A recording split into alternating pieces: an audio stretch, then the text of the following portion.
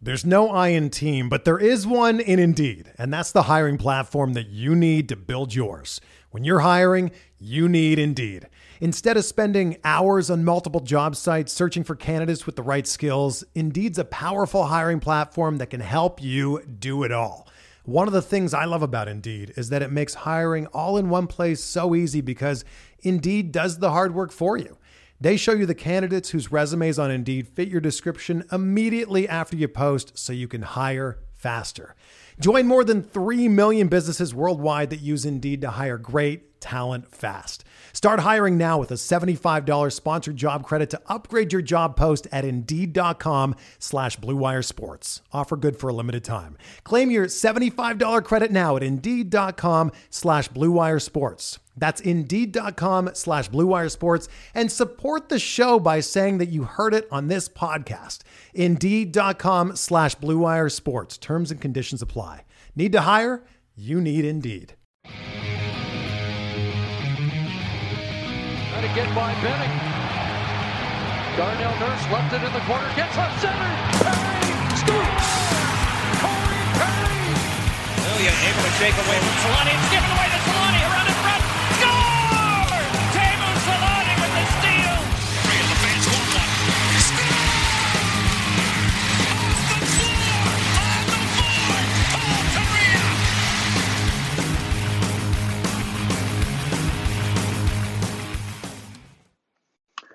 So I just feel that given certain life choices you've made recently, that like part of me is like super proud of you and part of me is like super sad because like this life isn't fun. It's not great. I don't want anybody to suffer through this life like I have. But at the same time, when it hits, it's the ultimate long shot. And when these stupid idiots figure it out, you're going to be so happy you chose the Clippers. I know. For backstory, welcome back to the show. We're finally back after a couple of months. Before backstory to that, I finally decided on an NBA team. I haven't. Now, I know before everybody gets into this and any Canadian fans that we have, I know I should be rooting for the Raptors. And I've tried. To my credit, I have given it my all, and I've tried. But I just haven't been able to do it. Like, I also can't, like, support the Blue Jays. I don't know why. Like, there's just something about it being the token Canadian team and the only Canadian team in the sport where I just feel like I can't do it. Like, I just can't get behind it. I don't know what it is. And in baseball, I finally randomly settled on the White Sox. And I don't really watch a lot of baseball. Hat. But for the NBA, an absolutely elite hat, though, if we're being honest. Which really, for baseball, is what you part of my reasoning. Just a good baseball hat. A good hat, and it's just settled on that. And then I've always been partial to the Clippers, but never could for a while I was thinking, okay, maybe Memphis because they had a few Canadian guys, and then when Ja got there, I was like, I like Ja, and now I hate Dylan Brooks, so that one kind of devolved quickly. And I just couldn't get behind another team, but I've always been a big PG fan, and I like Russ, and then Russ landed with the Clippers, and I give Kawhi some credit for the championship he brought to Toronto, basically single-handedly, with some help from the Warriors' injuries. I settled on the Clippers, and I'm ready for disappointment. It's the best, man. It's so much fun. Like, I looked at the roster too. It's absurd. It's like maybe two or three more years of this, and then we're into the rebuild. We're into a rebuild. And here's the thing about it that I feel. I think you might be the only other person I feel badly for this than myself, because I'm very much throwing a pity party over this probably for the rest of my life. It does suck that you're rooting for the team that traded away the best young Canadian basketball player. Yeah. That does hurt. I tried OKC too, but there was just something about it I couldn't. You can't do that. Fuck that. Because Lou Dort and Shea are both Canadians. Oh, Lou Dort's Canadian kid? He's from Montreal. Oh. Yeah, so it's not exactly the same thing. But yeah, no, tried a few teams and couldn't get behind it, but settled on the Clippers. So we'll see how it goes. And God, I hope they sign Russ to a max extension immediately. I love him so much. Like, I was so in on him coming to the Clippers, honestly, because to me it was just like, fuck it, this can't get worse, so let's just get weirder. Like, it was totally for the meme because I thought he was cooked. He wasn't, having a lot of success with the Lakers and all that. And he came into LA and he did the one thing that, I think you're really asking him to do, which is be available all the time and to be a guy guys like playing with. Like, he provides personality. I love PG and I love Kawhi, but those two dudes are not. Kawhi is the opposite of personality. Kawhi's a robot and it's wonderful. But like, PG is just more kind of like, ha ha ha, have fun, kind of chill. He's in the middle. Russ he's in the middle. Russ is just all raw, emotion and charisma and all that stuff. And so to have somebody who can actually kind of, because like, it's weird because like the Clippers roster is really good. This is a basketball podcast now. The Clippers roster is really good in a supporting sense, but it's completely useless without, one or two guys to build it all around. And at least Russ functionally can provide that kind of presence, even if not. He did everything he could kind of play to try and hold it on, but after Kawhi went down in Game 2, it was done. It's done. Yeah. It's done. That was it. Then we find out it was a torn meniscus. But come on, man. Yeah. Well, we got to move from one struggling team to another, to the Ducks. I know we're delayed here, so I guess we're in season review time after missing a few months of shows. Heads up, apologies for that, guys. Dealing with some stuff personally here, so took a break from the show, but probably you can just tell them. You can just tell them you're suing me for libel because of the book I published in the Czech Republic called Eddie Von Who.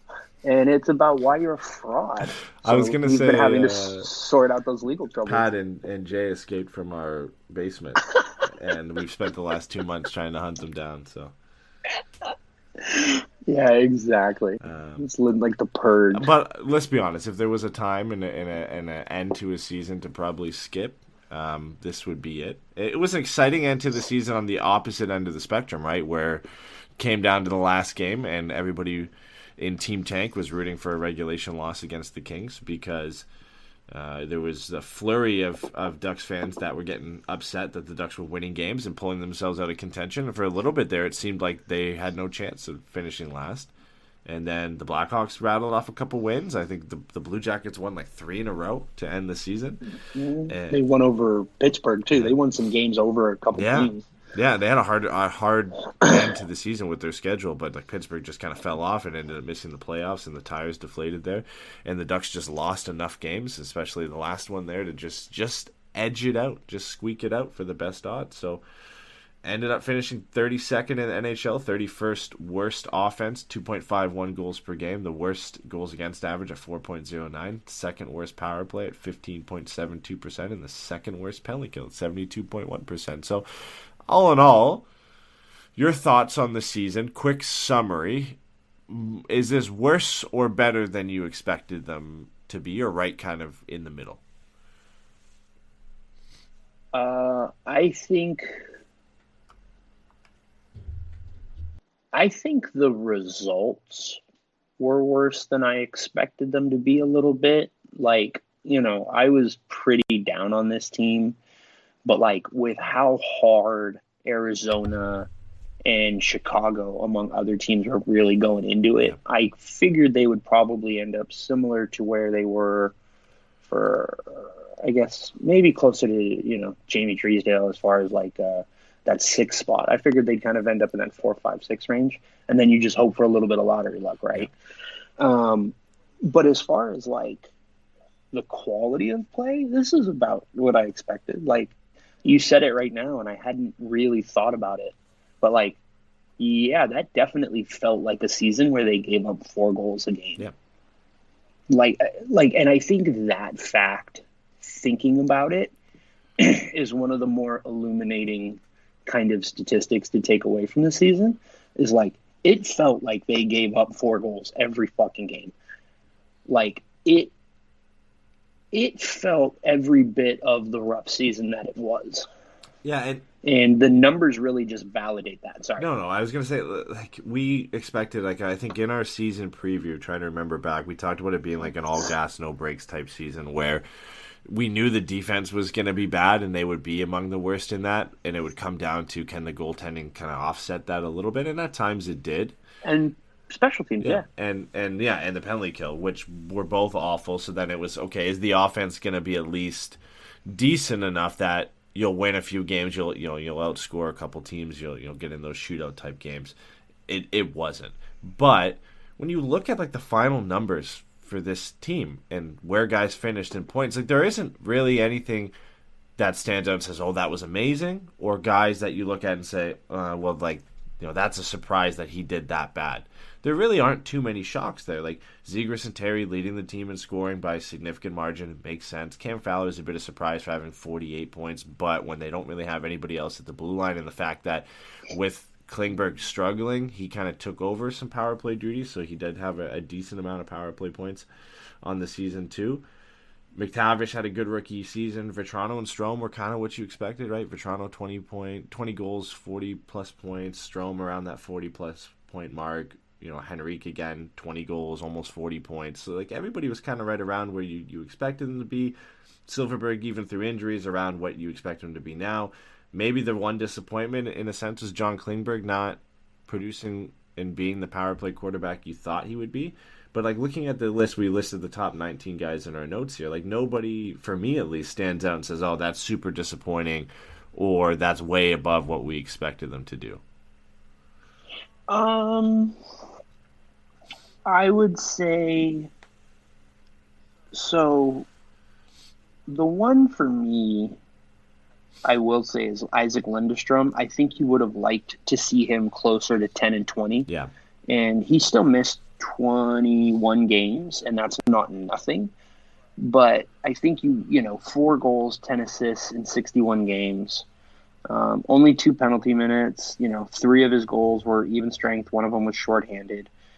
So like he's doing the stuff that you really kind of expect him to do, right? He's not taking bad penalties. He's not really taking penalties at all. He's playing on the penalty kill. He's able to be, an aggressive checking skater. But I think especially after the year he had last year, there was always going to be a little bit of a letdown in his numbers, but it would have been nice, I think, to see him finish closer to 10 and 20. And then I'm actually curious how you feel. For me, like, I don't know how to feel about the Ryan Strome thing. I kind of feel disappointed, but I'm not 100% sure how fair that is. Yeah. So, like, I really am kind of curious what your thoughts are on that, because I don't know how to contextualize Ryan Strome. Yeah, it's slightly disappointing because it was labeled maybe unfairly so as like a marquee signing, right? Like it was a big deal. They brought him in to kind of replace what you're losing in a sense in Ryan Getzlaf.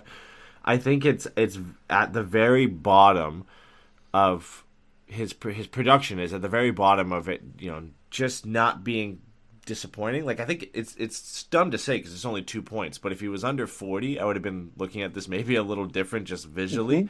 Yeah. I think if it was over 50, then you're looking at this as a massive success for him to get to that point. So he is kind of like right in the cusp there of being a disappointment. The fact that Vetrano had, the same amount of points, more goals than him, one less game played, I think that's a bit more surprising because that's what you expected. And that's, I think, the high end of what you wanted from Vetrano was 20-plus goals and 40 points. So that was a success. Like, that worked out well for him. Mm-hmm. Whereas with Strome, it's like, okay, it's good, but it's very close to not being good, if that makes sense. Yeah, absolutely. I think the thing about it for me, especially with Strome, is I would have liked to see him hit 30 assists. Yeah. I think that's the part of it for me that once I became a bit more familiar, once I saw him play and saw how much he is a natural playmaker, right? Like, he definitely is a guy who's looking to make good, clean passes and stuff like that. And sometimes they work and sometimes they don't. But, I definitely think he could have finished under 10 goals, but if he'd have finished over 30 assists, I would feel a little bit more. I think I would feel a fair bit differently about the season. I also think at this point, it's kind of fair to say he's not likely a center on this team unless it's in a third line role. Yeah. But, I think as a complementary top six winger, I think he can be very interesting. So yeah, I don't know. I'm just kind of curious where you're at on the Strome thing. And like you said, if it's weird that 2 points could make that big of a difference in your perception, but I think you're right. I think it was like 15 and 26 is along the lines of the splits that you're accepting, right? Because that's almost a 2-to-1 assist ratio, right? So like that's exactly what you're kind of hoping for from him. But I think that's actually what you said. That's the best. The best little bit is, and I think makes a lot of sense to me. He kind of came in with some unfair expectations because the team overperformed and got so much good luck early last year that people thought they could be a little bit more competitive. And then he was brought in very like for like with Ryan Getzlaf, except they're not like for like. And I don't know that it was ever really presented that way, but it's a very easy kind of step to take. Mm-hmm. And I think that definitely kind of colors, because I don't feel like the deal's bad at $5 million.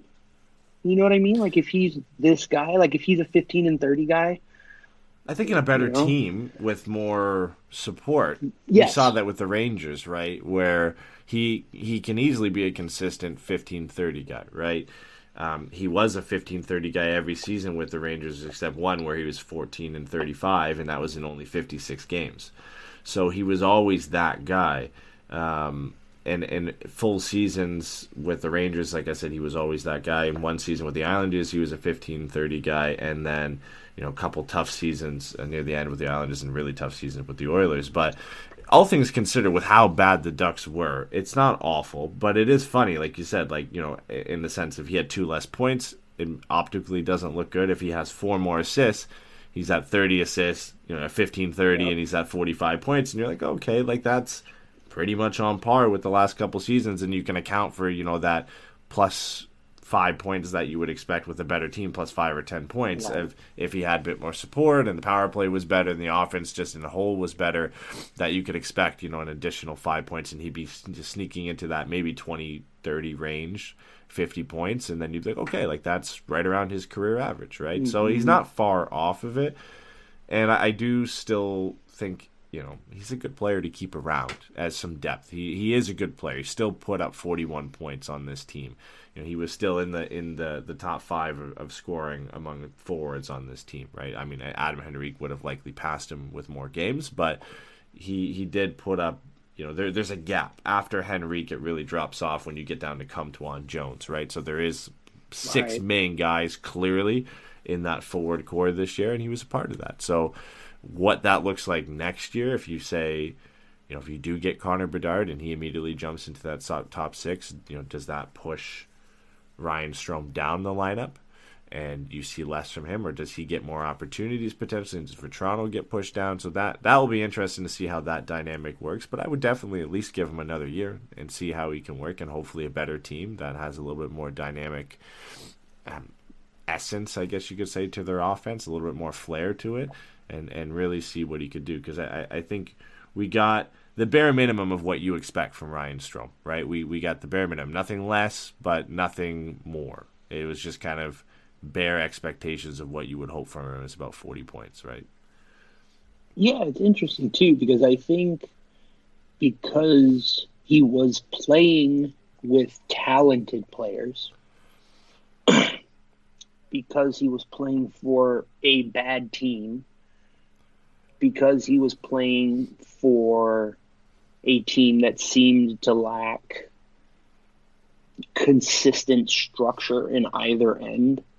I think towards the end of the season, the defense definitely started to improve, and I would be very curious to know kind of what little changes and things like that were made, and if it was just not having certain guys there, or was John having certain Klingberg. guys there.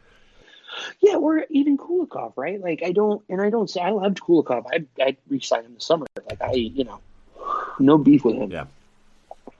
It's just more of just like sometimes taking different guys out and moving different guys in just changes the dynamic. Yep. And so I think what you saw, to get back to the actual point I was trying to make, is the full highs and lows of the Ryan Strome experience. Like, you saw how big the concerns can be defensively. And you also saw why he's a great complementary piece for a talented forward group. I mean, you saw the whole thing. He can play on the center. He can play on the wing. Playing him, his style of play doesn't change no matter where he plays. He's still looking to do the same things. It's just, what kind of positions he's in and what the expectations are of him defensively. But, the less defense you can ask him to do, the better. I think you're definitely right in that. All in all, I think it's fair to say that this was a C+ season for him. Between the unfair weight of expectations kind of coming in, and then just the general results. Like, he was a productive player, and he kind of finished close inverse of Henrique, which is kind of another thing that we were looking for, right? A more offensive version of Henrique, which we see with the playmaking. Yeah. And then also not being as good on defense. But like you said, I think he's going to be a good player to keep around. I got to be honest, I have put him in trades in my head because that $5 million is a nice little number. Yeah. But if they do trade Henrique, which I expect the team to do, he is going to be a guy that I think is going to benefit the team to have around because of his experience, because of his ability, all that stuff. Yeah. So that's what I was. The next point I was going to kind of lead to there was with Henrique is that there's still potential he gets moved this off season. I've seen a few people. I think Elliot Friedman's mentioned it a bit, just kind of in passing, of guys who could move this summer, and Henrique and Gibson are kind of the guys' names that keep coming up here. So yeah, if you do move on from Adam Henrique, it is good to still have a guy like Ryan Strome around, where without Adam Henrique in the lineup there, his top 6 spot is kind of guaranteed for next year, no matter who comes in the draft. So, he can play that role. So it is good to still have a guy like that around because, even if you get Connor Bedard next year or at the draft this year, like next year's not going to be a fun season either. Like there's not really much that you're adding at the NHL level beyond him. Like there aren't any prospects, or at least high-end prospects the Ducks have that would seemingly make the roster next year. Like the expectation is Zellweger and Mintyukov, and even I think Renault would be in the AHL next year, at least to start the season there. And then on the forward side of things, you don't really have anybody stepping in yet. So no, Sam Colangelo's on like his 4th fucking college. Yeah, and Pastuov, at the very least, I don't think he's AHL eligible yet. He might be, but that would be the starting point for him. If not going back to junior for another year, I think he is AHL eligible. So that would be Jacob Perreault, Braden Tracy. And those guys haven't taken a massive step forward, so you would hope, but there's no beyond who you draft at 1, 2, or 3 this year. And unless it's Michkov, there's really no guarantee. And I think outside of Bedard and Fantilli, even with Carlson, there's no guarantee that he comes over right away next year either. So there is a guy that you're going to want to keep around there because it still is going to be bleak. You need guys to fill out the roster, get you to the salary floor. So I think he does stick around. But yeah, I do think Adam Henrique is moved this offseason. Just again, with some guys knocking on the door and with the fact that he was almost moved at the deadline and now seemingly that's been pushed off to the draft at the very least, or if not in the offseason. I want to talk about McTavish a bit because, he was a big discussion in our preseason or season preview about how he would do and his, being up for the call. They're ultimately not in the conversation, but not going to be kind of one of the top 3 guys in the running. No. All things considered, very successful rookie season. 17 goals, 43 points, established himself as kind of like the premier threat on the power play. He had the most power play goals on the team. He had 7. So he kind of established his role on this team and what you can expect from him in the future. He did end up eventually taking over a center position and being kind of like a second or third line center for this team at times. I know he filled in at first line center as well when they decided to push Zegras to the wing. So I think all in all, an impressive season from Mason McTavish, not in the running for the Calder and in what I guess you could call was a weak year for the Calder Trophy, but the signs point to in the right direction for his development. This is a real good step forward for him to build on next year and hopefully become a 50 to 60 point player next year, and then really round out his game as a solid 2-way player. Let me ask you a question. Did you see anything this year from McTavish to make you think he isn't a top 6 center? No. Me either. And I think that's huge. There was nothing I saw from him this year that didn't go, I mean, at worst, he's a second line center.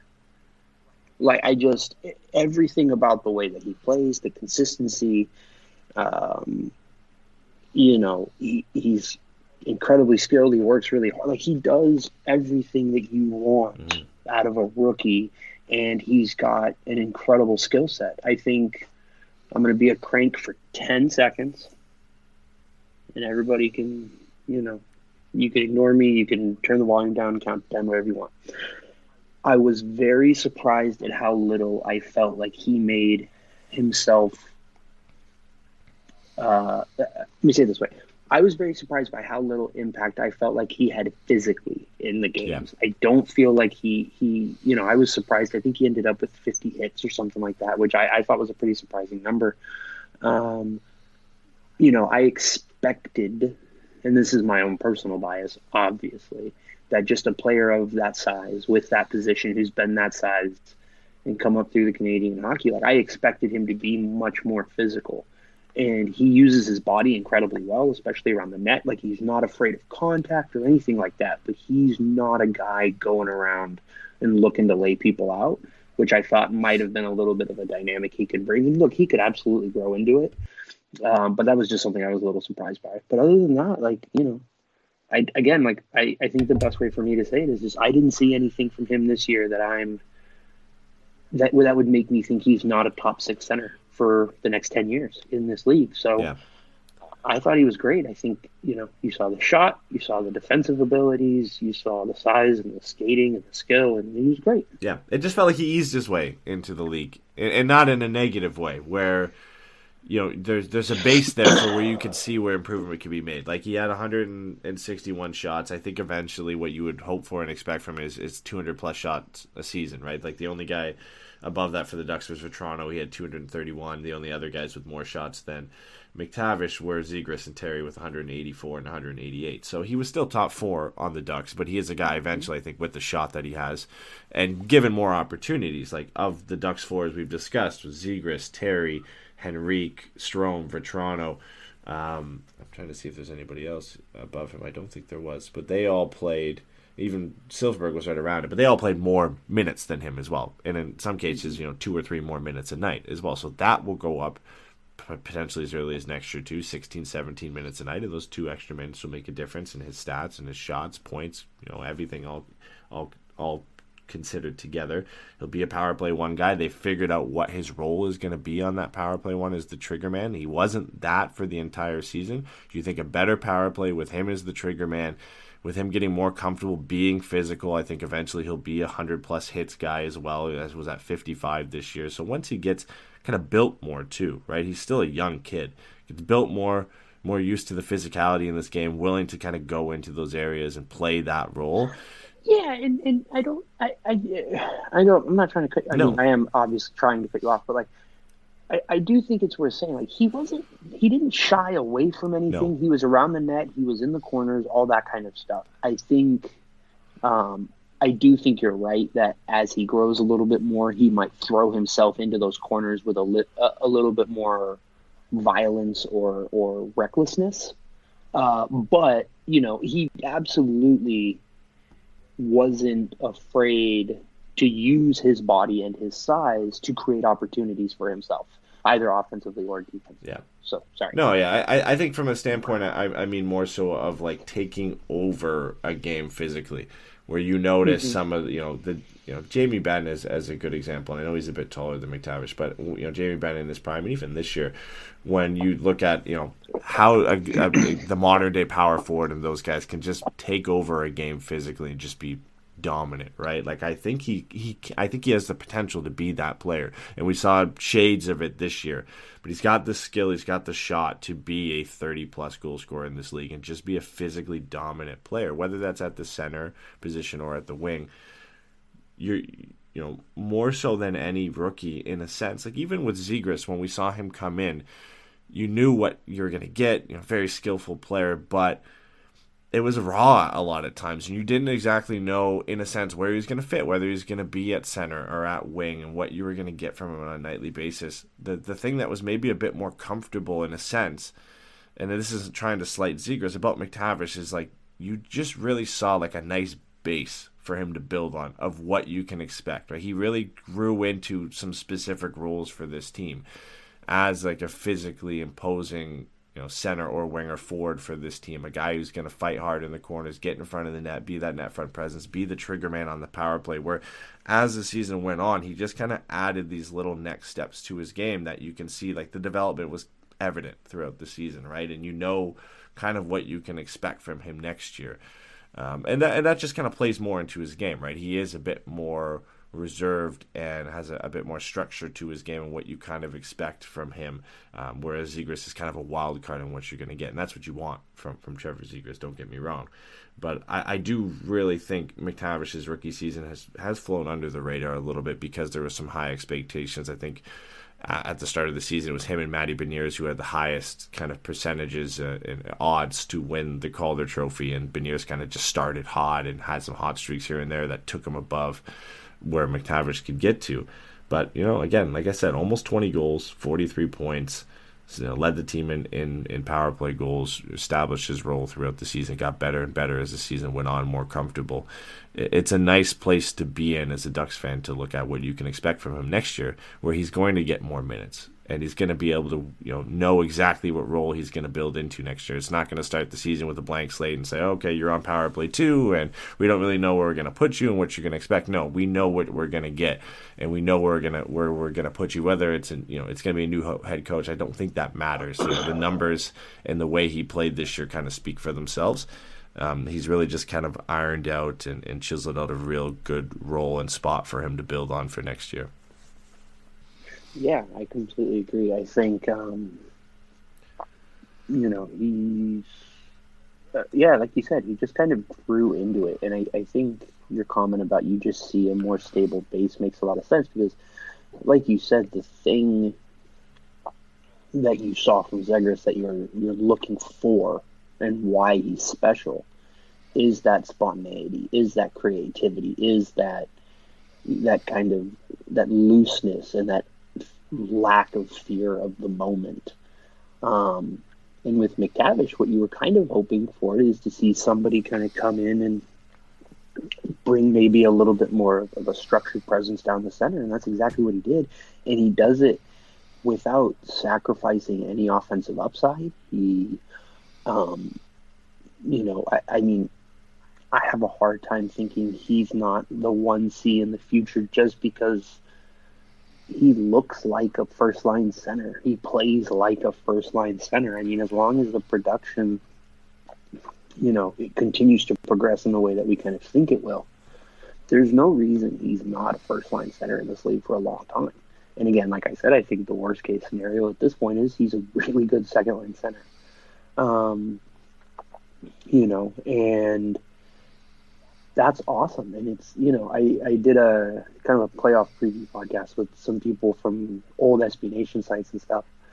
And one of the things that I was joking about was just like, I'm so glad I didn't have to care about the Calder race this year like I just kind of got to be like, oh yeah, Mason McTavish had a real nice year. He did lots of things that I'm very excited about and very enjoyed. And also, I don't have to worry about the dog and pony show of, well, is this is Mo Sider versus this, but also Michael Bunting and then Jeremy Swint and there's all this shit. And it was just like, oh yeah, no, I just got to watch McTavish be a good hockey player and enjoy it.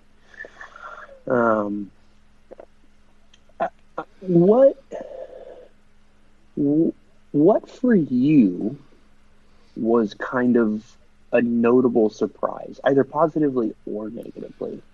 What was something like that you kind of came out of this season with like, oh.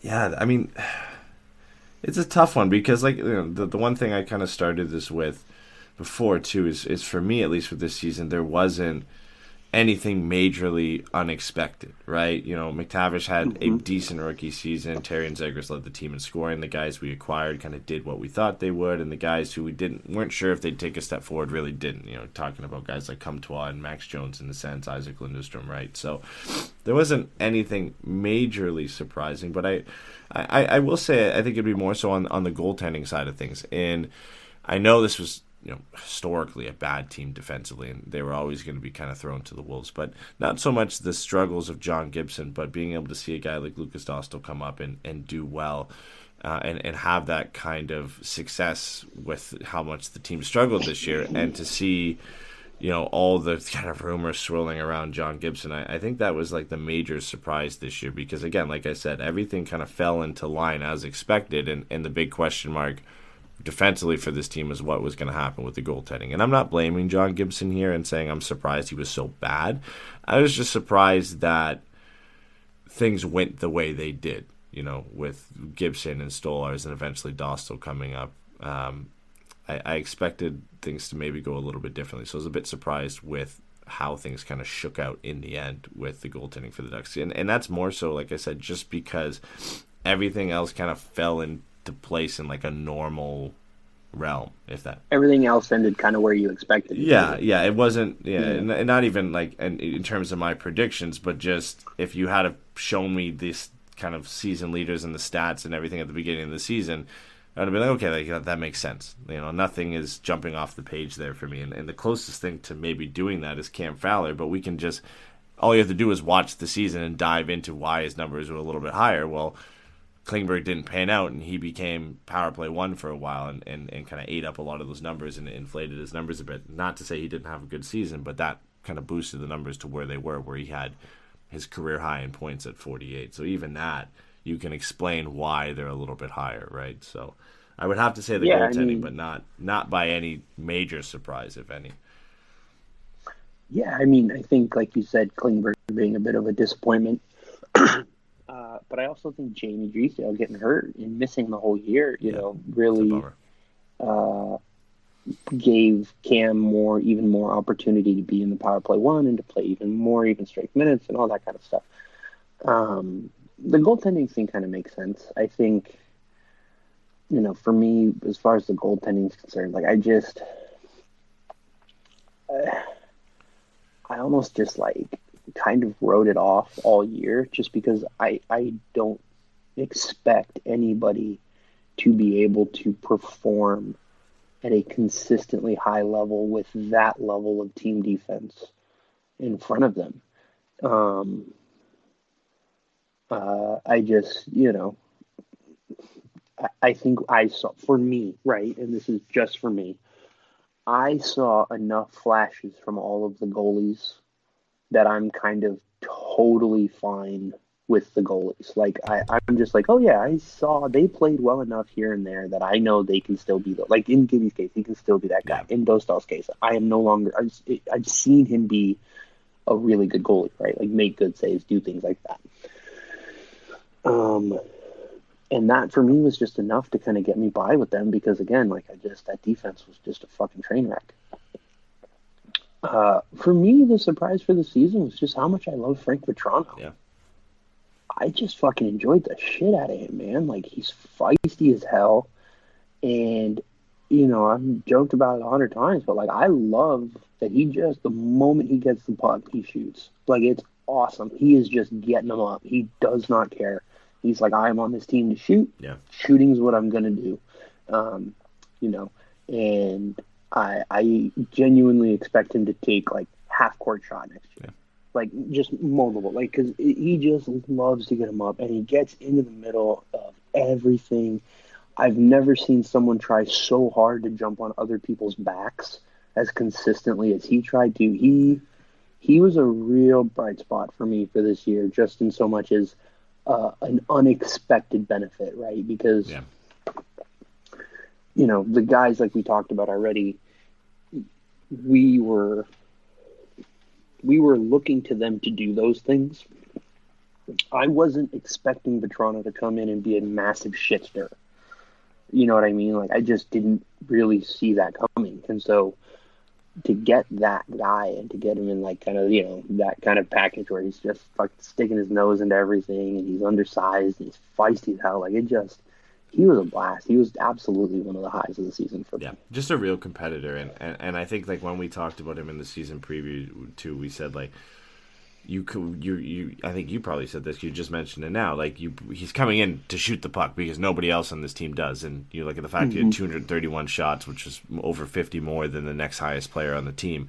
He came in, did what you wanted him to do, put up 22 goals on the season, and then did everything else. Was just a competitor, was a feisty player, stuck up for his teammates, played kind of with this edge to his game. I think he had like 86 hits too, which was fairly high on the team among forwards. I think it might have been the highest on the team among all forwards as well. So other than Sam Carrick, so he just kind of did a bit of everything. And yeah, I would agree that one of the more fun players to watch in a surprising sense. Like, we knew what we're going to get in terms of wow factor and exciting play from Zegras and Terry, but from Vetrano, just kind of you were never upset when he was on the ice. He was always doing something interesting and competing hard and playing the right way. So maybe I'll revise my answer a bit of the surprising. I think looking again at the power play numbers, a bit surprising the power play was so bad with the expectations, and a lot of that comes down to John Klingberg not panning out and the Ducks really not figuring out an identity on the power play until later on in the season. But second worst power play is probably not where I would have earmarked them to finish, with the first unit being Zegras, Terry, Vetrano, Strome, Henrique, McTavish being in that mix with John Klingberg. I expected it to just not be significantly better, but definitely not the second worst power play in the league.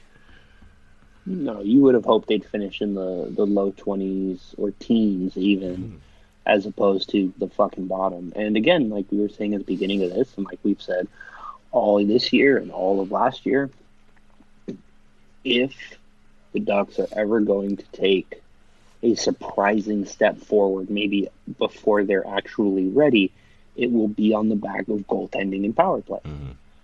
Because at 5-on-5, they just don't have the guys yet, right? We're seeing these kids become these guys and grow into these roles and continue to develop, but they're not there yet. This draft in May 8th is, well, I'll save that for a second.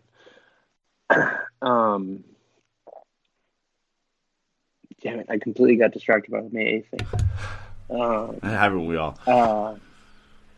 So I completely lost my train of thought. I'm just going to go straight to it. Is May 8th of this year already a top 10 most important day in franchise history? Yeah, I would say yes, just because of the caliber of prospect that Connor Bedard is. If you put the draft lottery when the Ducks could have got Sidney Crosby in that mix, then it's the same thing, right? Like, it is the same type of situation where you knew what type of prospect Sidney Crosby was at the time, that he was a generational prospect and was being touted as that, and the next best thing since Wayne Gretzky, right? That was a pivotal moment in franchise history that didn't pan out the way that they wanted. Bobby Ryan was a great player for the Ducks, but he's not Sidney Crosby, right? So the same thing I think goes for this as well. Is Adam Fantilli, Matvei Michkov, Leo Carlsson are great players, but what Connor Bedard has done and what people expect him to do at the National Hockey League, again, similar to how Crosby was the best player since Gretzky, Bedard is the best player to come into the draft by a mile since Connor McDavid, right? Like, he has just done things that you don't do at that level, that nobody's done Right. at that level. So May 8th is extremely important. And again, I know I see a lot of people out here, and it's for good reason, and I do share the sentiment a little bit, saying, oh, if we don't get Connor Bedard, you've still got some great players. And that's true. That is 100% true. Adam Fantilli's a great player. Leo Carlsson's a great player. If the Ducks get them, you should be more than happy. But there's something to be said about there should still be some disappointment there if you don't get first overall and miss out on Connor Bedard, because that's been the talk all season. The Ducks lost 13 games to end the season to get the best odds at getting this guy. The talk has been about this guy. There has been no debate for this entire season. There was a little bit at the end of last year with Michkov and Bedard, but there's been no debate this year. Connor Bedard has come into his draft year and somehow stepped it up and done unbelievable things. 70 goals in the WHL, almost 3 points per game in the playoffs for a team that shouldn't have even been there. They shouldn't even have been in the mix. I think he had 20 points in 7 games, 10 goals and 10 assists. And this is a kid who came into this league as an exceptional status player. Was a year younger than everybody else. Came in at 15, and it's just been on the up and up. And you think what he did for Canada at the World Juniors, right? There's something to be said about generational prospects, and there aren't many, and there rarely are guys like this that become available. And if you're going to pick a year to be bad, this is the year to do it. And May 8th is extremely important for the Ducks franchise to get them where you expect them to hopefully be in the future, where you want them to be. It would suck a lot to have the chance here and to watch Connor Bedard do amazing things at the NHL level for Columbus or Chicago or San Jose or Montreal, right? Whoever would end up winning the lottery. There would always be, as there has been with Crosby, there would always be that thought in the back of your mind of what if, right? What if the balls fell that way for us and you end up getting that player? So here's the thing. I agree with 95% of what you just said.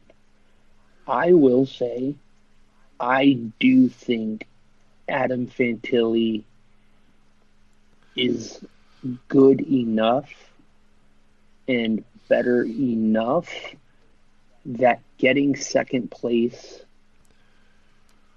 is not as big of a hit as it was in the Crosby year, right? I think Fantilli will I fully expect Fantilli to be better than Bobby Ryan. I expect him to be better than some number one overalls that have gone in recent years. And the thing is, take Bedard out, act like he's not here, look at his resume, Fantilli's resume on its own. It's extremely impressive. There aren't many. There's 2 guys who've ever done what he's done. One of them is Paul Kariya, and one of them is Jack Eichel, winning a Hobey Baker as a freshman. The numbers that he put up this year for Michigan were a joke.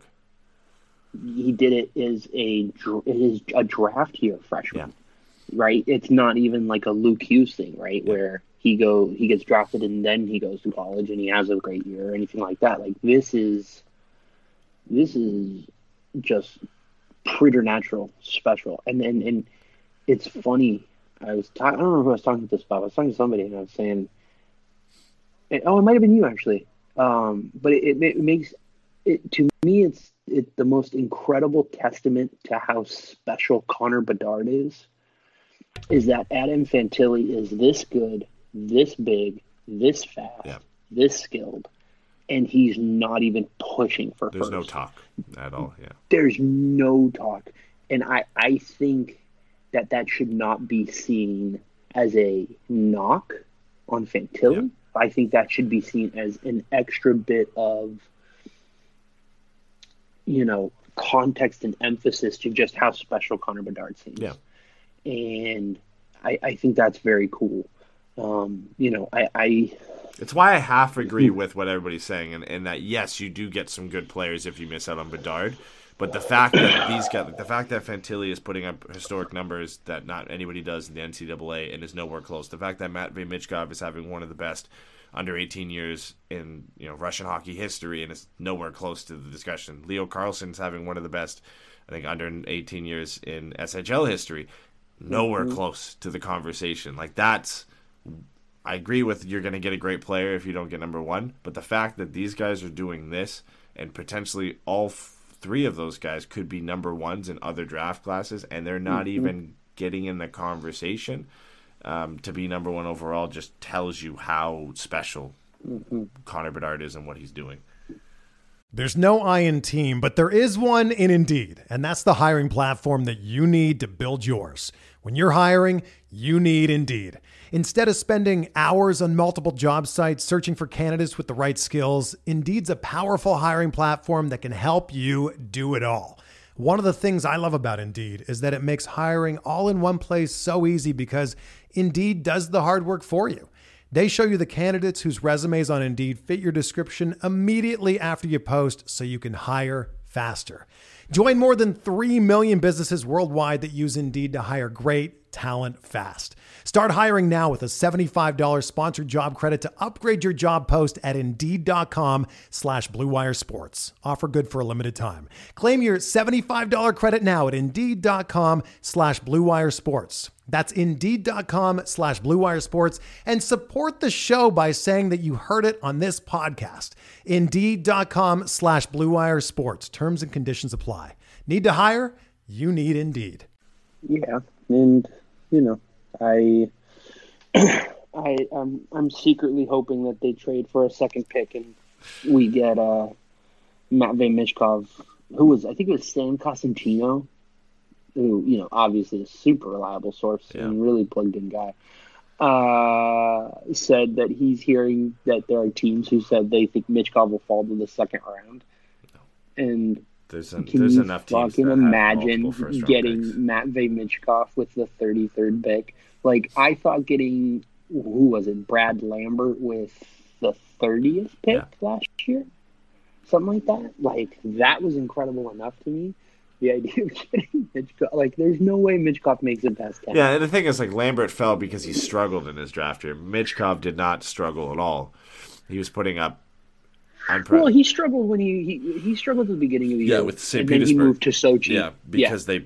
But he also wasn't getting an He got the opportunity. Russian, the young kid Russian KHL treatment where they don't play you at all, no matter how good you are. And then he moved to Sochi, and they played him in good situations, top 6 on the power play. And what do you know? He produced, and he put up almost a point per game in the KHL, which you do not see from players that age. So.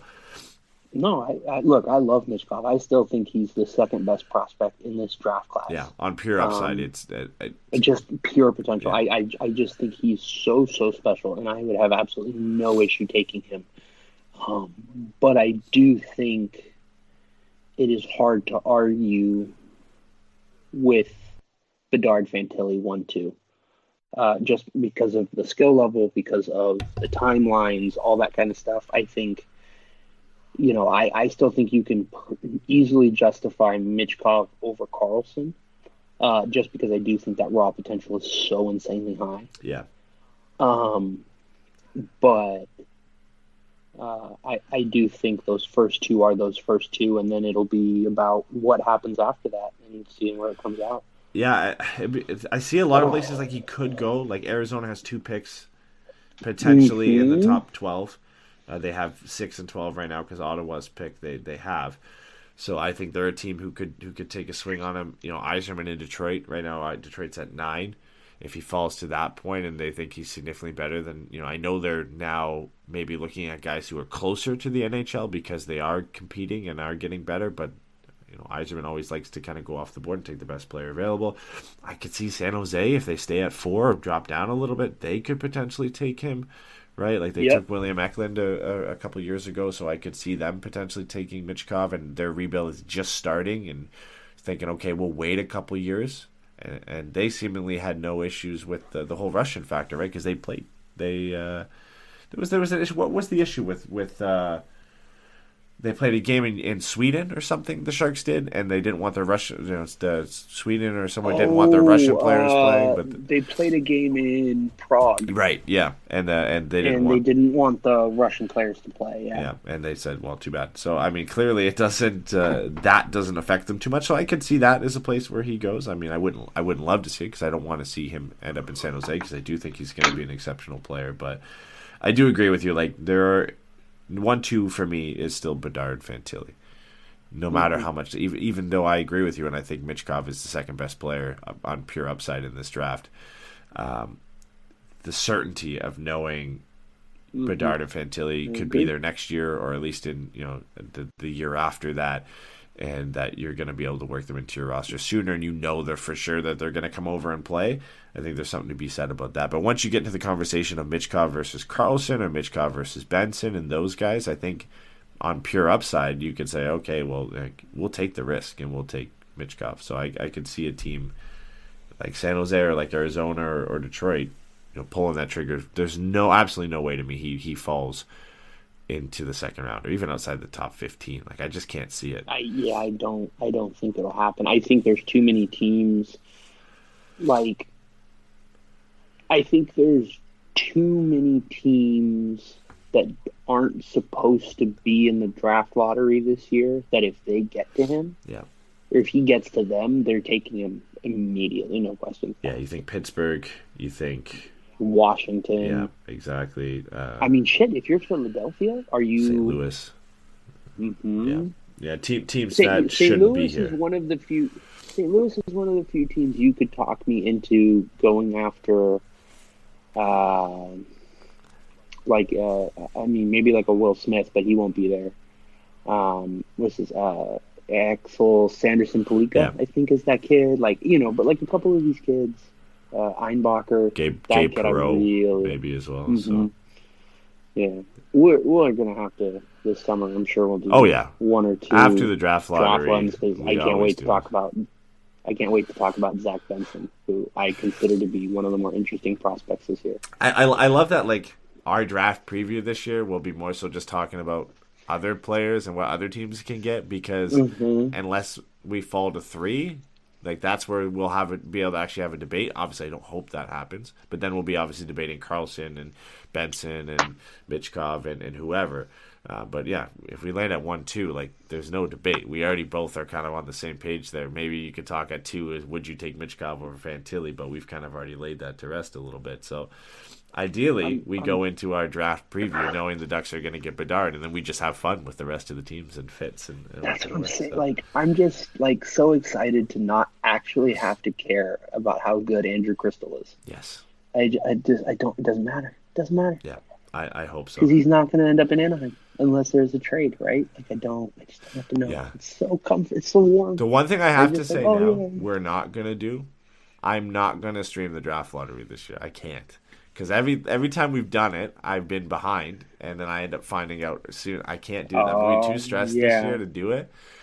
I can't. So, no, we're not doing that this year. I'm putting that to rest. We may have to do an immediate live pod that night on Twitch or something. Yeah, if we win, for sure. If not, I'm going to bed, and I'm just going to pretend it never happened. If we win, you're never hearing from me again. I'm just going to go move into the Honda Center, and I'm just going to live there.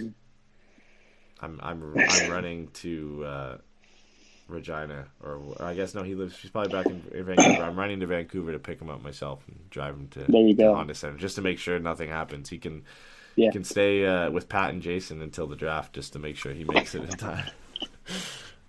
Connor Bedard, welcome to your Melinda. All right, well, the other big news. I guess I don't think we have anything draft now because we'll get into that obviously after the lottery.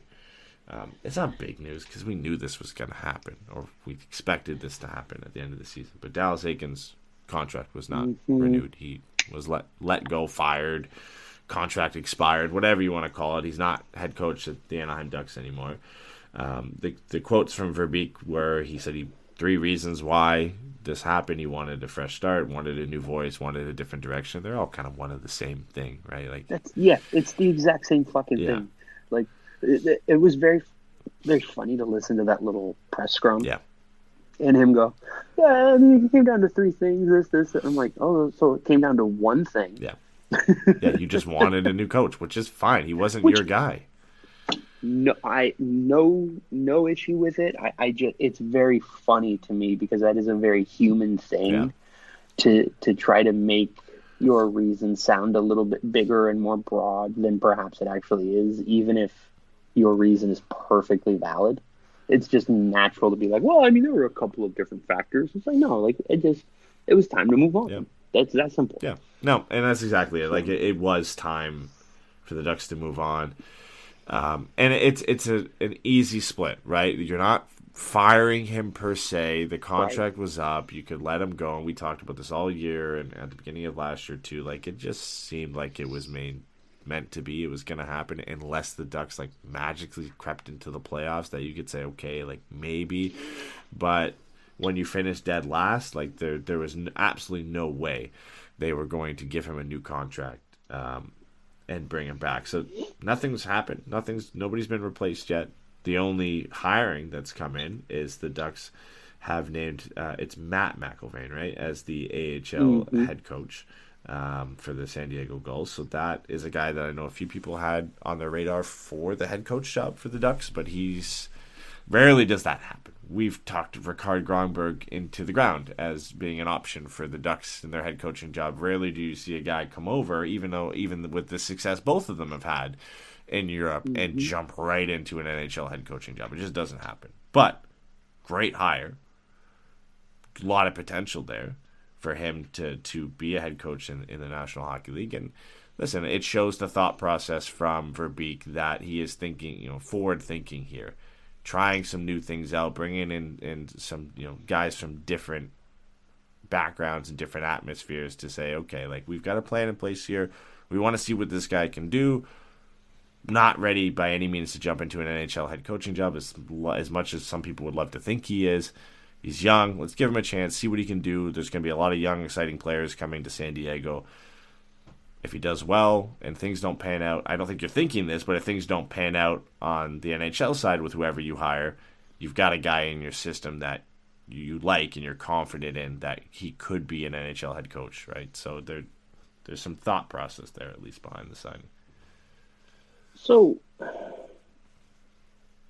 the Dallas thing... Yeah, I skipped ahead there a bunch, but...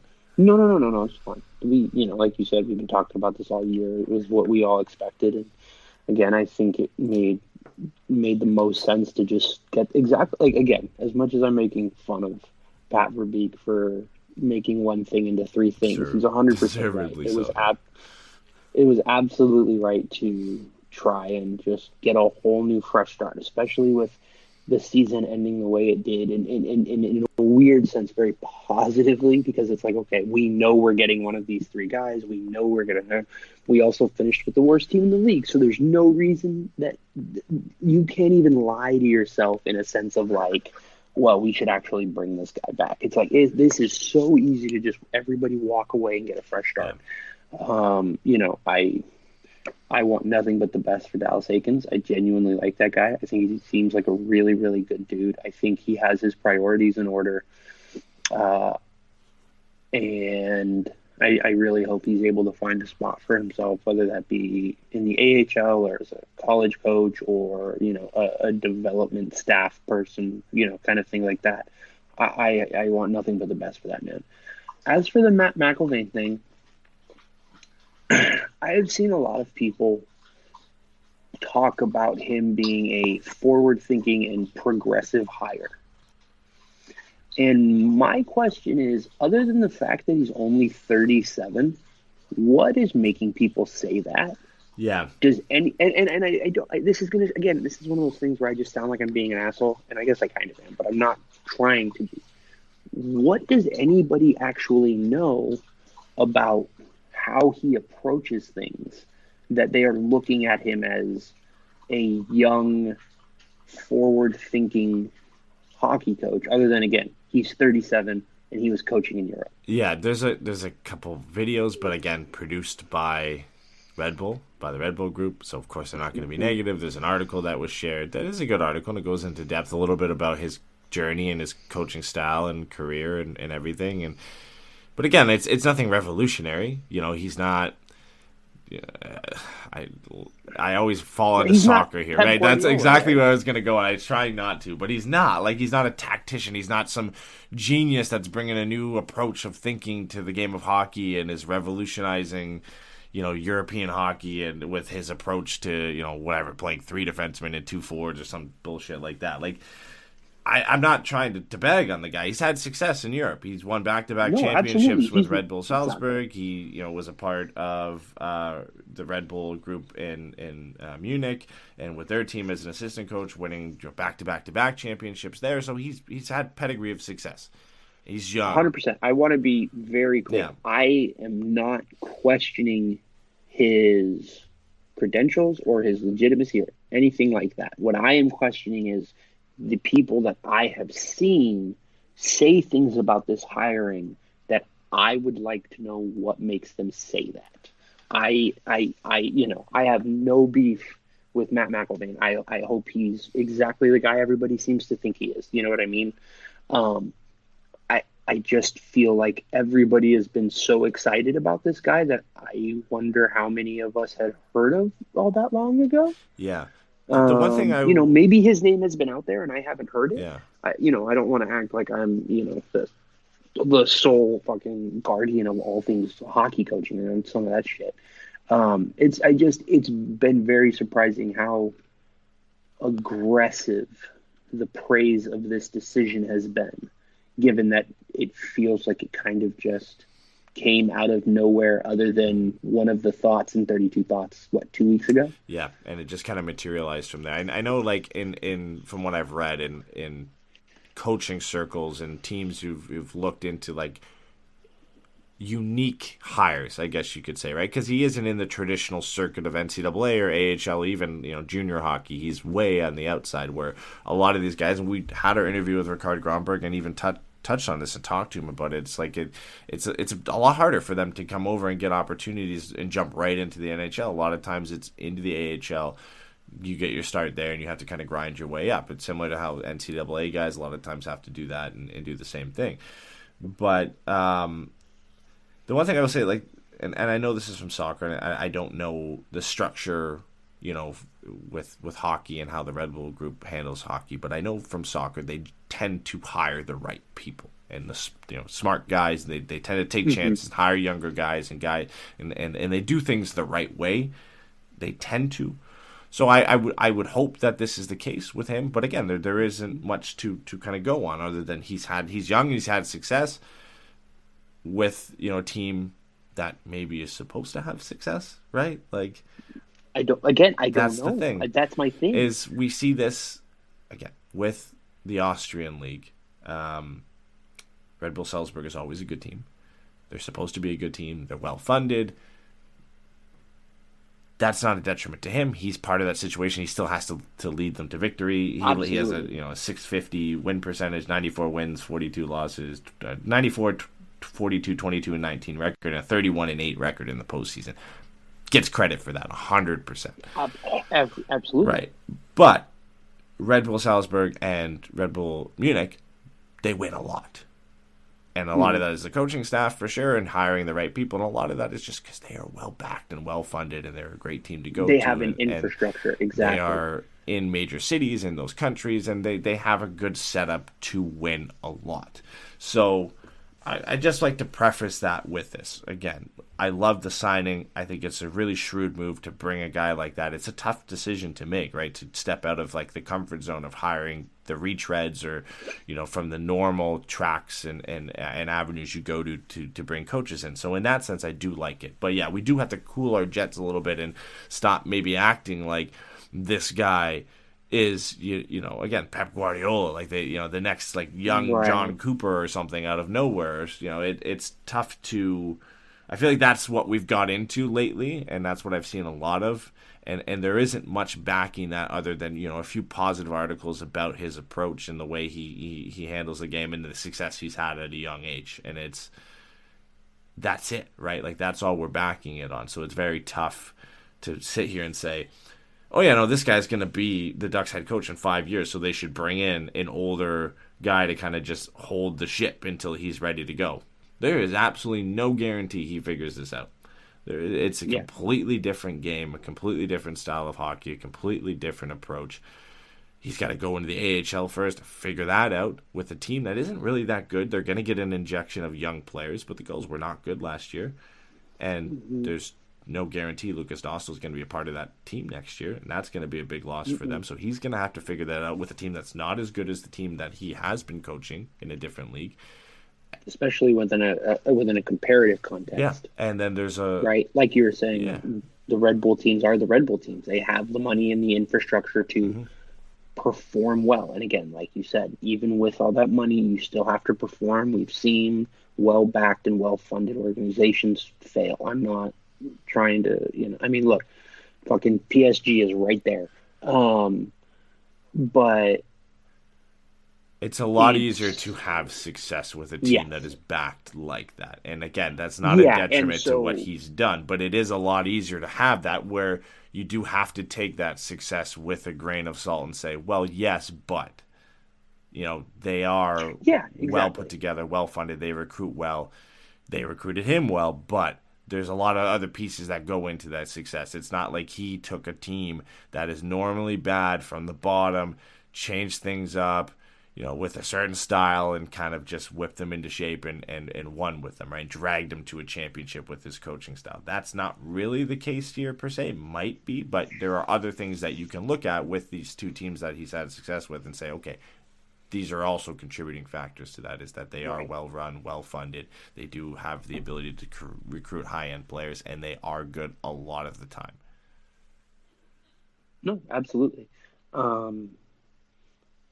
I mean, look, I'll also say this. You mentioning a couple of minutes ago or whatever that he's not necessarily some schematic whiz kid is actually really reassuring to me, because like I don't want a scheme dork. Like I just don't think.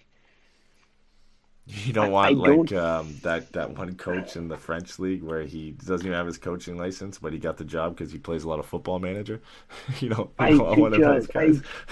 just don't want a scheme dork, man. Like I just don't want someone whose system is so entirely precious to the way that they operate, right? Like I just feel like, especially at the elite professional level, it is far more about managing players than it is about implementing systems. And especially in hockey, too. A lot of people disagree with that, but exactly. I think, because I think I saw somebody be like, oh, he's kind of Sean McVay vibes. Yeah. And my thing was just like, I don't know that that's great. And I also don't know, like, the rigidity of football allows your scheme to be impactful in a way that simply isn't possible in hockey. Hockey is far more free-flowing. Obviously, there's no stops and starts and stops and starts. It's not like, all right, everybody go get set, and then we're going to start. It's just like, no, everybody just fucking go. And that's why, for me, I think, I think schemes need to be more philosophical than tactical.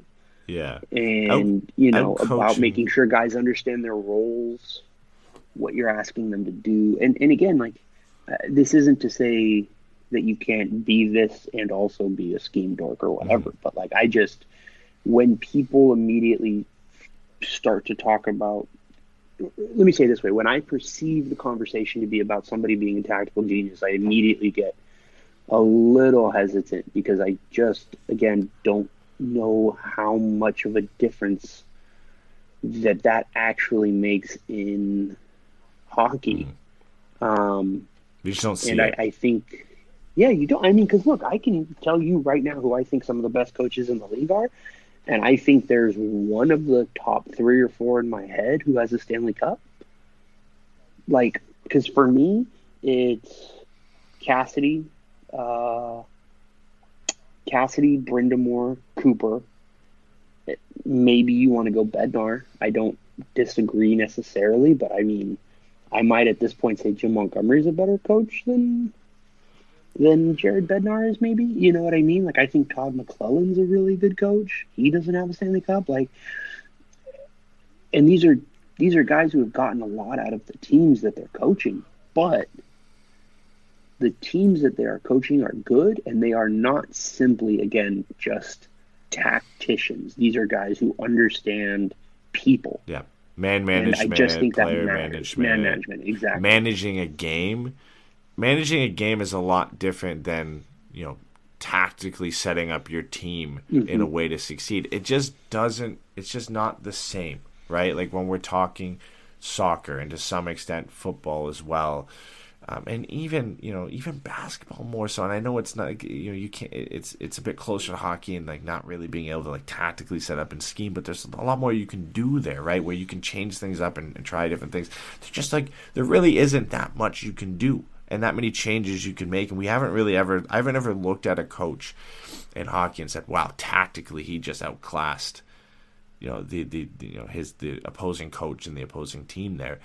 There are decisions you can make in managing a game, and we've seen that in a lot in this series with Tampa and Toronto in the playoffs now, where you said, okay, like Cooper managed the game properly here. He did a few things where, threw the fourth line out there at the right time and did this and that, but that's not tactics as much as it is managing a game and managing people and managing players and doing things at the right moment. It's just not the same type of game where you can set up a tactic and say, go out and we're going to do this and that's going to work. You can run plays and whatever, but it just doesn't work the same way. And that's the guy what I feared we were running down this road with comparisons for McIlvain, is that we're painting him as this like revolutionary tactician with really not a lot of kind of proof to back it up and say that he is this and that he can do this and that's even possible.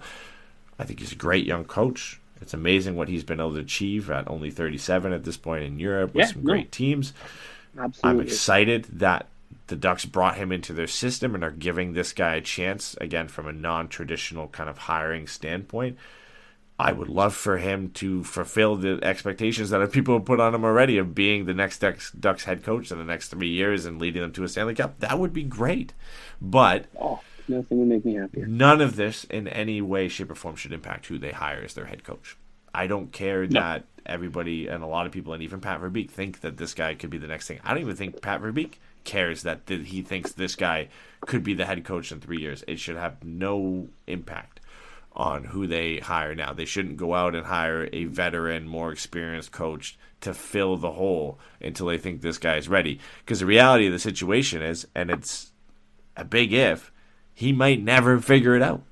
He might never make it. Like, there's a real chance that just never happens. And he just never becomes the next coach of the Ducks. You can't base your decision on that. No, 100%. And there's a second thing that I think that also matters here, especially with, as everybody loves to remind us, aging curves. You can't light these early years on fire. You can't.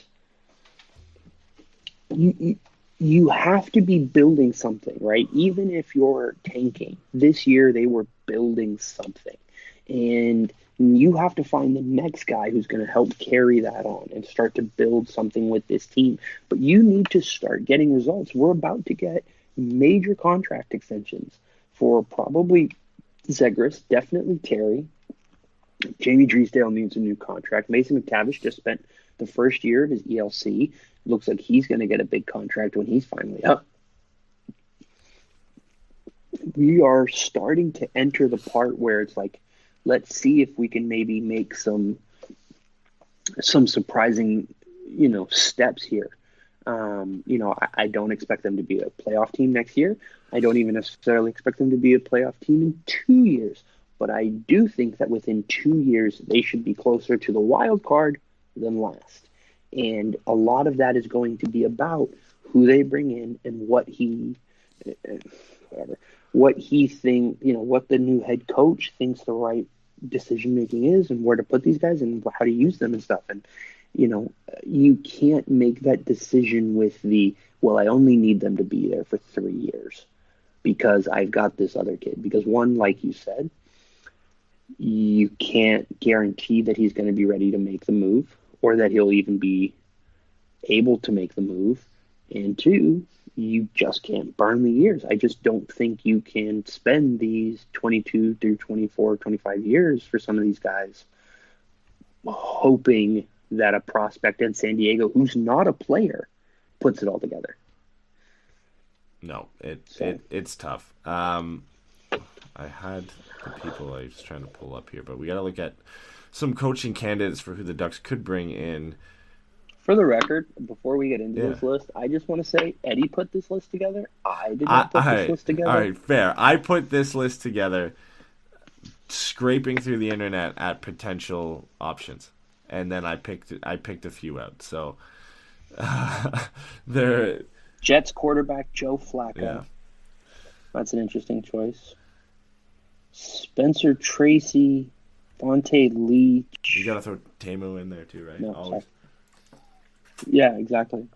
Surprised he didn't make everybody's favorite guy right now. My list should have just been Tamu, Paul, Scotty.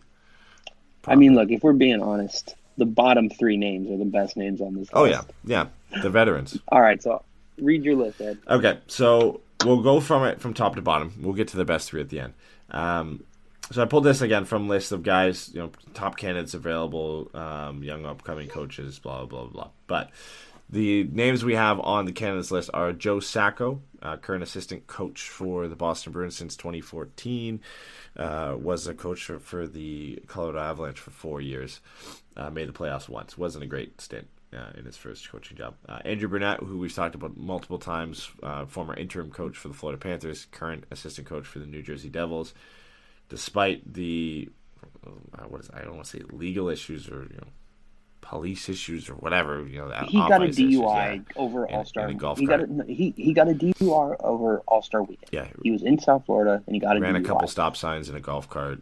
Was kind of a dick about it. Yeah, but he was drunk. He got a DUI, and I don't know what to do with that. It's something that I've been thinking about literally since it happened because, this is the NHL, and we know the way that the league operates. But I also wonder if he's a guy that they just sit on for another coaching cycle. I don't know. So, anyways, sorry. No, it's a tough one for sure. But that's what it is, because if it wasn't for the DUI, I don't think anybody would think he would still be in New Jersey next year. And at this point, I would say it might even be more likely he's in New Jersey next year than he leaves. Okay. Next one was Spencer Carberry, current assistant coach for the Toronto Maple Leafs. A little bit younger, I guess, on the coaching side of things. He's only 41. Was, I think, interviewed for the Caps job, or was thought highly for the Caps job at one point. He was the head coach for the Hershey Bears for a while, won ECHL Coach of the Year in 2014, won AHL Coach of the Year in 2021. Washington apparently wanted to keep him on in their system, but he took the assistant coach job with the Leafs, and he's taken over the Leafs power play as the assistant coach, and Toronto had the league's second best power play unit behind, of course, Edmonton this year. So a lot of buzz around him, a good potential option if the Ducks want to go for kind of like that up-and-coming younger coach who's had some success in the more traditional, coaching stints, the ECHL to the AHL. He's made that progression upwards. Now he's an assistant coach at the NHL level. The next step for him is hand the reins to a team and get a head coaching job. Same thing kind of for the next one, Jay Leach, who's an assistant coach or part of the coaching staff for the Seattle Kraken, was the head coach of the Providence Bruins before that. Helped coach some of the Bruins' top defensemen now, Charlie McAvoy, Jeremy Lauzon, Connor Clifton. He's going to get a job at some point, and he's done a good job with the Kraken too. I mean, they made the playoffs, right? So he's done a good job there as being part of that coaching staff. Mike Vellucci is another one. Where is he? Yeah, was current assistant coach for the Pittsburgh Penguins. A little bit on the older side, and every article I read on this guy was they were surprised he hasn't been given a head coaching job. He's been interviewed for a few positions, but he's currently an assistant coach to Mike Sullivan. Coached the Charlotte Checkers when they were just on a tear in the AHL for a couple of years. Won the Calder Cup in 2019 and was named AHL Coach of the Year for that season. Interviewed for the Bruins head coaching job. Interviewed for the Flyers head coaching position, and likely will be getting a few calls this season, obviously with the Ducks and a few other teams, Columbus, and I think I'm trying to remember who else is looking for a head coach. A few teams are looking. for a head coach right now, so he'll be in that mix. I threw in Rickard Gronberg just for the sake of it. I absolutely don't think that's going to be the case, because if they were going to give a head coaching job to somebody with that type of resume, it probably would have been McIlvaine. They would have just given him the head coaching job instead, because Rickard Gronberg has a fairly similar resume to what McIlvaine does, coaching in the Austrian League for ZSC Lions, former coach at many different levels with Swedish hockey. So again, I threw him in there just because we've talked about him for a very long time, but I don't think he's going to be a guy that's considered. I threw in Jeff Blashill because he was the only link I could make for Verbeek being in an organization with a coach that is available right now. Blashill essentially switched positions with Lalonde, I think it is right now. Lalonde came from Tampa Bay and became the head coach of the Detroit Red Wings, and Blashill got fired and went to be an assistant coach with the Tampa Bay Lightning. So he's under John Cooper right now. Whether that helps him or not, I don't know. He got thrown under the bus a little bit with Detroit through the rebuild, similar to, in a sense, what Dallas Eakins had to go through with the Ducks. I think somebody will give him another shot at some point, because when he did come into the league with Detroit, he was highly thought of as being kind of a very good young coach. We'll have to see if that's the case. Again, I put him on there just for the link, just for the fact that Verbeek was an assistant general manager with the Red Wings at the time that Blashill was the head coach, so there is some connection there. And then your favorite three are the veterans on the list. For everybody who said that the Ducks should hire a kind of placeholder until McIlvaine is ready, I had Bruce Boudreau, Peter Laviolette, who was just fired from the Washington Capitals, and Alain Vigneault, who was fired from the Philadelphia Flyers. So I had to throw those guys in there. You can't not include them. Fired from the Philadelphia Flyers like 4 years ago, right? 2022. He was head coach of the Flyers for 2019 to 2022, so he was just recently fired, was he not? Yeah, last season. This season was his first year off as a head coach. He was still in Philly last year. He coached them to a 74, 54, and 19 record, 10-6 in the one playoff appearance that they went in. So, not bad, and a very good record with the New York Rangers from 2013 to 2018. In fact, I mean, his coaching resume is very good. Like his wins to losses ratio is very, very good with his 4 stints. Obviously, Montreal way back, then the Canucks for almost 8 years, the Rangers for 5, and then the Flyers for 3. So, again, yeah, I don't know. So I had to throw those guys in. Those are the veteran guys that are available. Bruce Boudreau is obviously the funniest one, that if he was to come back for a 3rd stint here, would be interesting. 2nd stint. What? 2nd stint. Is it? How many times do you think we've hired Bruce Boudreau? Why did I think he was here twice? Wow, that sucks. No, that was Randy Carlyle. Never mind. Wow. I was thinking Randy. I should have added Randy to this list. Jeez. Oh, God, that would have been fun. So do you have any, like, who do you want? Yeah, I think Andrew Burnett's still the number one choice, just because, again, he has a little bit more experience and success in that experience than some of these guys. Maybe not games played, but did some great things with the Florida Panthers. Mm-hmm. Helped really with the turnaround here for the New Jersey Devils and them becoming one of the best teams in the Eastern Conference this year. And it's a really good playoff series they're in right now with the Rangers. So he's a big part of that success as well. So I think he's still my number one. Outside of that, like I'm finding it very hard to separate, Sacco and Carberry, Leach, Vellucci. Like they're all kind of in similar positions as assistant coaches in the National Hockey League right now who had success at the AHL level. They're all in that mix. Maybe Sacco's a bit more similar to like Blashill and stuff of having been a head coach at the NHL level before and now an assistant who's having success with a good team. So I would say Carberry, Leach, Vellucci are probably all tied in kind of second, because I'd rather have those guys and give a guy who hasn't had a chance yet a shot to see what he could do. So they're all kind of mixed there. I'm not really leaning one way or the other. They're again very similar resumes of having success at the AHL level, winning AHL Coach of the Year, going to and be an assistant with a team that's had success and made the playoffs. So they're all kind of right in that mix. That would be it for me. The rest of these guys on the list, I wouldn't be super psyched if we hired them. Sacco or Blashill, Boudreau, Laviolette, Vigneault. I don't think that's the direction the Ducks should be going in, but you got to throw those names in there because they're definitely possible. If the Ducks aren't going to go that younger, less experienced route, then those are definitely guys. If you're looking for a guy who's done it before or had experience as a head coach at the NHL level, those are the guys that are at the top of that list right now. Yeah, I mean, maybe if we're really lucky, we'll hire Sergei Fedorov, who loves to pull his goalie in overtime like an insane person. Oh, I love it. But yeah, I think I'm with you. I think Andrew Burnett is the guy on that list that I would look at as being like, I would say the most comfortable handing the keys to a young team. Yeah.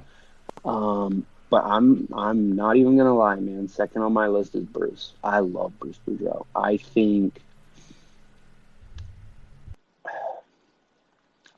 he could do a lot of good for the franchise. I think he could come back and have an opportunity to really kind of re-cement his place as like the most beloved coach in Ducks history, right? Like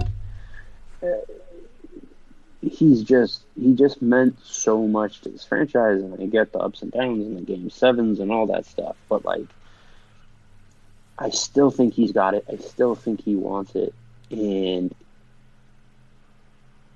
I just think that kind of up-tempo, high personality style of his would work really, really well with a young, skilled Ducks team. I really think that could be a good one. Laviolette, I like Peter Laviolette. I just don't know that we want a hard ass right now. Yeah. And the same thing goes for Alain Vigneault, who I don't know is necessarily much of a teddy bear. He's kind of a prickly guy, based on everything I've heard. I would have thrown Claude Julien into this mix, but it seems almost like a foregone conclusion that he's going to be the next coach of the Ottawa Senators, and they're just trying to figure out like their ownership situation and stuff. So, that's so good for them. That'd be great. Yeah. So that seems to be set in stone, and why his name's kind of been removed off a lot of lists. But like of all those other guys outside the four that I would like, and the direction I would like the Ducks to go in, Bruce Boudreau would probably be at the top of my list above those other guys, just for. You know what you're going to get from him. We have that history there with the organization.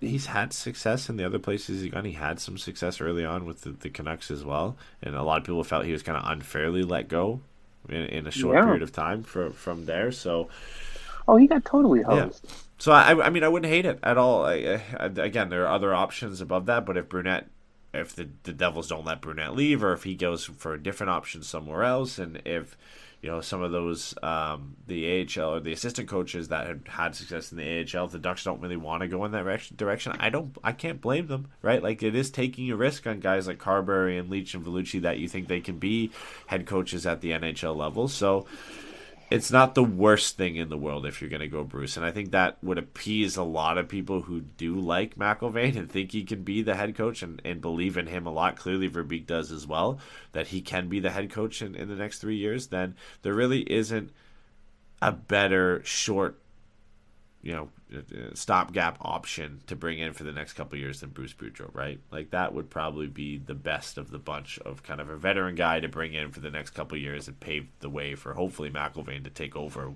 when he hopefully has success at the AHL level, right? Like, that would be the guy.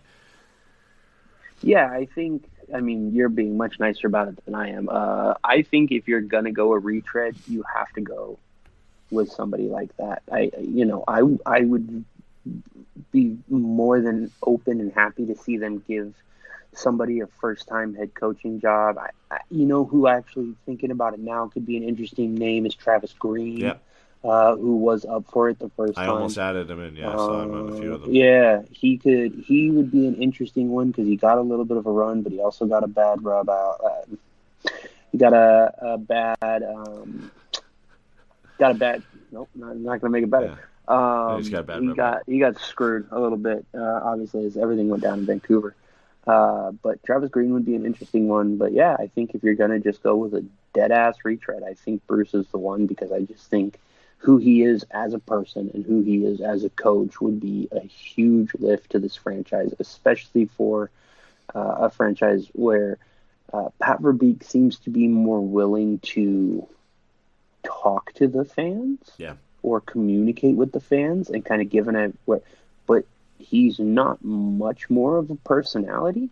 And I think having somebody like Bruce Boudreau, who's going to be in front of the cameras and the mics every day, who has a good rapport with the media, who knows how to kind of keep things light, knows how to push buttons. He's been in big games, he's been in bad games. You know what I mean? He's kind of gone through it all. I think, all things considered, and this is absolutely an emotional choice, I think he would be the retread guy if that's really the way they want to go. Yeah. I mean, ultimately, listen. Or we can just call Ken Hitchcock, see what he's doing. Oh, yeah. Or Mike Babcock is what I've heard a few times. Too. No, Ken Hitchcock. If we're going to get an asshole, let's at least get a good asshole. Yeah. Now, ultimately, like, above all else, the direction I want them to go is Andrew Burnett. Like, that hasn't changed. Yeah. I think we've been on that almost all year, of that being the option. For me, it's just kind of, well above the rest of the candidates as being the best option, and the one of a nice mix of success at the NHL level compiled with, some potential there to be a solid head coach of a team that's hopefully going to be on the up and have a lot of young players. Again, with his young Florida Panthers team that he was the interim head coach of, and now with a young Devils team, he's dealt with a lot of the similar things that he would deal with as being the head coach of the Ducks. So that's it. That's my pick there. I don't have anything more really to say about the head coaching stuff. Obviously we'll get into it more when we inevitably get a hire. I think it's going to have to be after the draft at this point, I would imagine. Yeah, I think he mentioned in an interview he would ideally, in an ideal world, I'd like to get it in place before the draft, but there's no guarantee. Yeah. I have a hard time thinking that they would do that without knowing who they're getting, but maybe the fact that it's one of four guys means that they actually don't actually have to care that much. So, I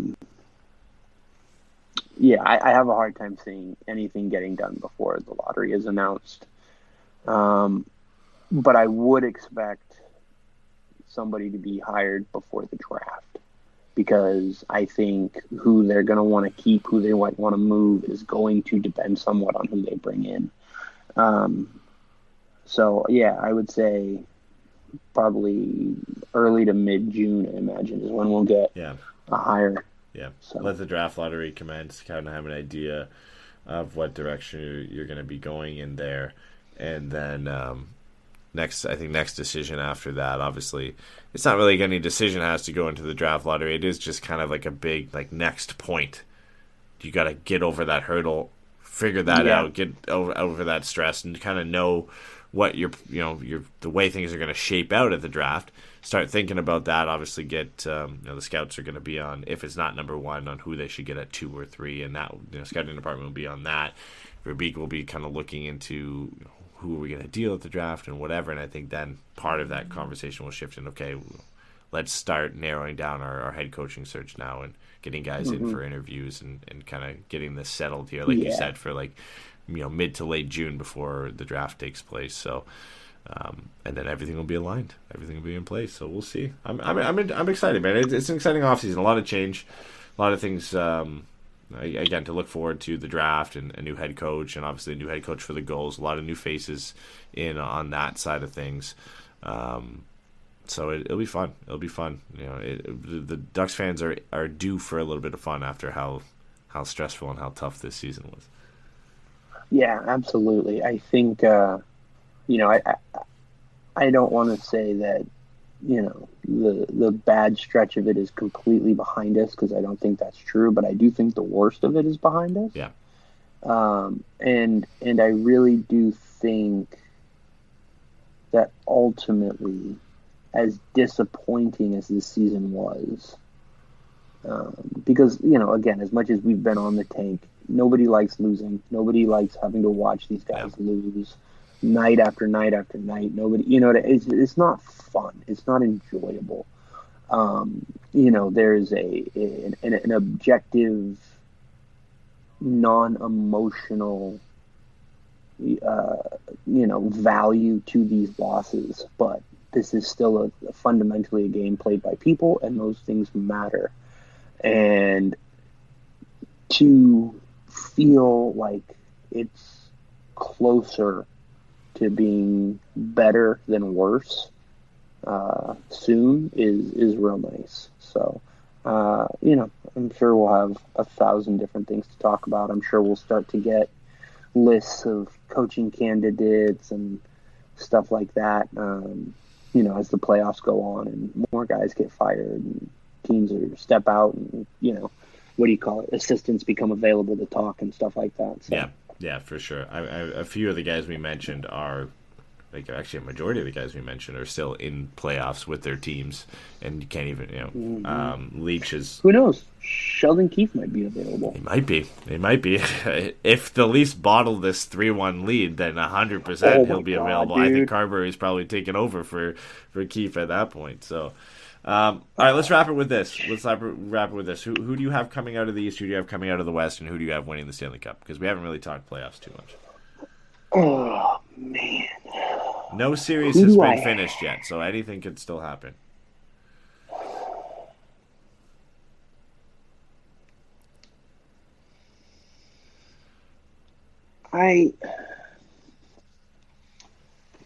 Fuck it. I will take Toronto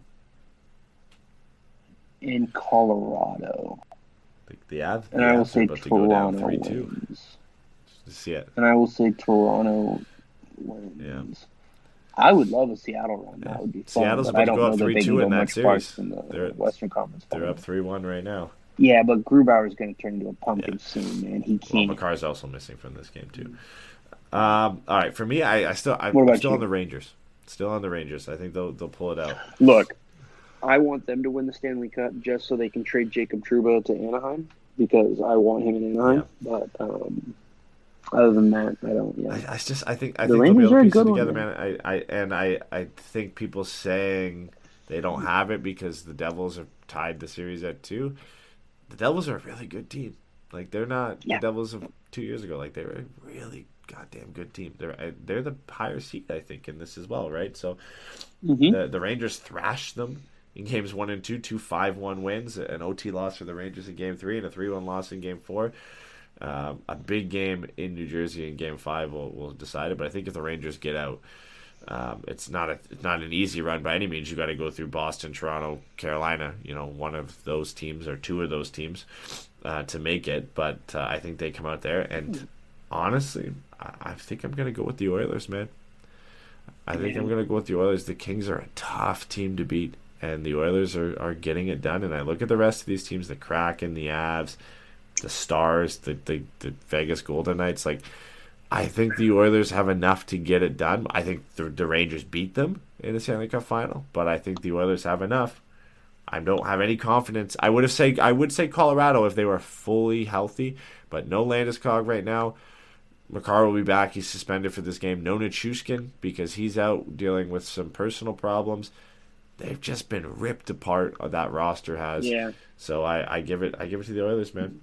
I give it to them. The Stars, I think, should get a real strong look. Yeah. As the other team who's got a real chance to come out of the West because Jake Ottinger can steal you any game, and the team has gotten better. And I mean, have we heard anything more about Joe Pavelski? No. So other than that, I mean, there's a lot to like on that team. Yeah. I debated heavily between the Stars and the Oilers, and ultimately just went with you got to go with McDavid and Draisaitl and that. You got to go with Connor and McDavid. I just think grinding through a round 1 series against LA and being able to get through that against one of the best defensive teams in the league this year, like that's just going to do wonders for them, I think, moving forward. Like they have put up some very impressive games against the Kings to get this done. Close games, they've been able to hang in close games, so I'll give them credit. Yeah. All right. So. Well, we made it, man. We made it back. We did it. Yeah. don't sound too excited about Yeah. No, man, I'm glad. I just, it's just such a weird thing. The playoffs have been fun. The NBA playoffs are officially over, so I'm glad that I don't have to worry about that. Go Milwaukee. Beyond that, yeah, man, it's good to see you. Good to get back, and I'm sure we will have more than a few things to talk about and all sorts of dumb ideas to not record over the summer. Yeah. I would say at the earliest, or maybe not the earliest, the most expected time for us to be back is around, May, either post-draft lottery May 8th or May 9th, May 10th. Around then is probably the next time you can definitely expect us to be back. Ideally, if we can, if something happens before then, or if we can figure out some other shows to do, we'll have one hopefully next week if we can. But yeah, I would say can't get too ahead of ourselves yet. I would expect the next show for sure to be after the draft lottery, breaking down where the Ducks are going to end up picking, and if it's not Bedard or if it's not 1 or 2 and Bedard or Fantilli, looking at who they could get at 3, or just looking at kind of the first round as a preview of who other teams could get. So anyway, thanks for listening, guys. Appreciate you guys sticking with us. Anybody who's missed the show, I know I've had a few of you reach out to me. I appreciate the support. Glad to be back. Glad to be back with you, Steven, on the show, doing it again. I missed it a lot, so it's nice to be back. Nice to be back recording shows for you guys, and hopefully we'll be back a lot more this offseason, just doing some fun stuff, some fun stuff that isn't talking about how bad the Ducks were this year. No, exactly. So, good times ahead, man. I'm glad you're back. All right, guys. Appreciate it. Take care. Bye, everybody.